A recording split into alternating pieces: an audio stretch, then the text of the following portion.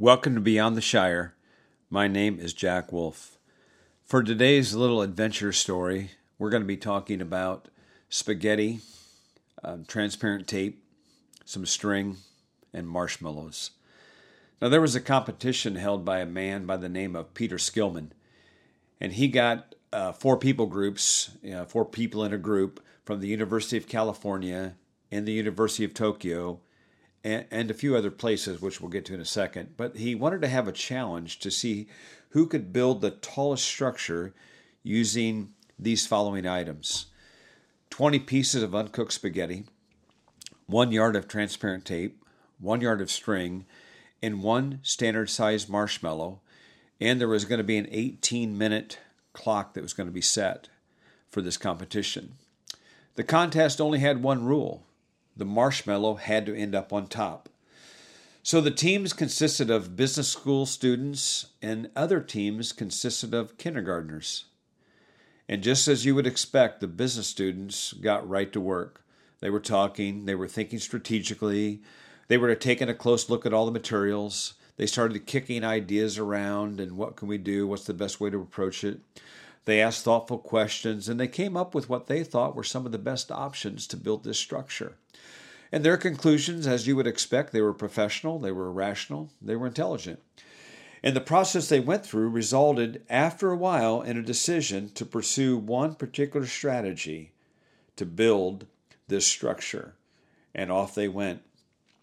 The kindergartner group, as you might expect, they did not take that same approach. In fact, they didn't really strategize. They didn't analyze. They didn't share experiences. They didn't ask a lot of questions or hone their ideas. In fact, they barely talked at all.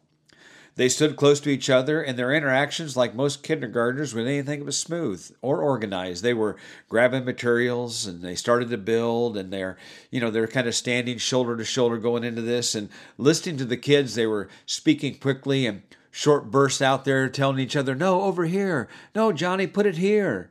And what we might call this technique is tying a bunch of stuff together. Now, I know what you're thinking. Who won the contest? Well, in a dozen trials, the kindergarten kids built structures that averaged 26 inches tall. 26 inches. The business school students, they built structures that averaged less than 10 inches. Wow, that's amazing. I wonder how those business students actually felt being beat by a bunch of kindergartner kids. Well, it made me think of this verse. Jesus was in town, and a lot of the people were gathering around him, and all of a sudden the little kids wanted to get next to Jesus, and the disciples began to rebuke the kids, saying, "We got to get these kids away from Jesus over here." And so Jesus stops them, and here's what he says. I want you to think of this. He says, "Let the little children come to me, and do not hinder them." And then this little phrase right here: "For the kingdom of heaven belongs to such as these." What's he saying there?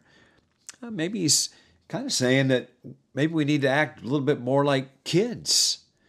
Be like the kindergartners just a little bit. Because from this competition, we learn some things. We see the unsophisticated, inexperienced kindergartner kids win this unbelievable contest. See, our instincts, a lot of times when we look at other people, we have our focus on the wrong things. We look at, as we grow up, we see individual skills, and we see individual talents, and we see education, and we see maturity. But what mattered in this contest were not individual skills. What really mattered was interaction. Let me say that again. What really mattered is interaction. Yeah, the business school students, they looked like they were collaborating. But what psychologists say is what was really going on was status management. Everyone's trying to see where they fit in the picture. And inside, they're asking these questions. Who's in charge here?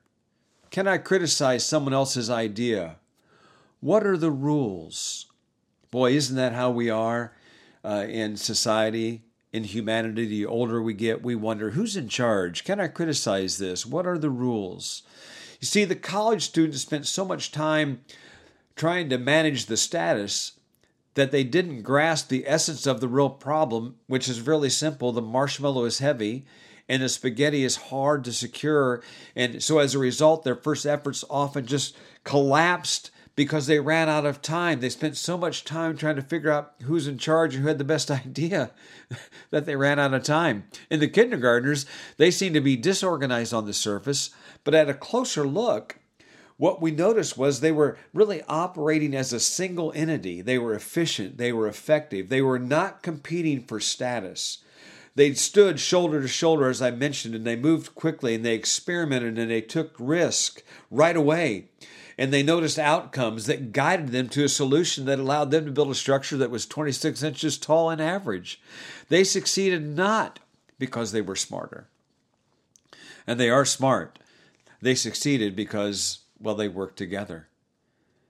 Man, what a great lesson. I struggle when I watch how we are as humans and the older that we get, and how we're so worried about status management and who's in charge that we really stop working together.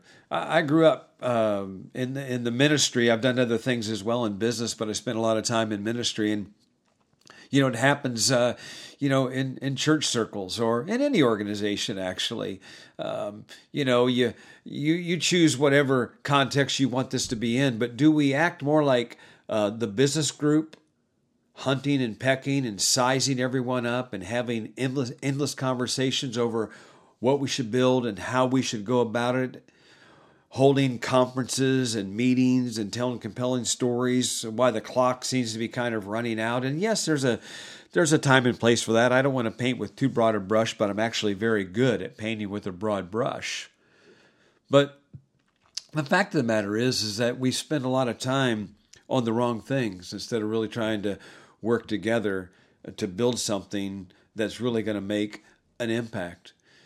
Again, in the Bible, which I use a lot of Bible stuff, but we have this wonderful text in Ephesians chapter 4 that tells us that Jesus is the head, but we're all parts of the body, and that we grow and develop together. Can you imagine if your body parts all of a sudden decided to compete for status and all of a sudden wanted to be in charge? You'd be a wreck from day to day to day.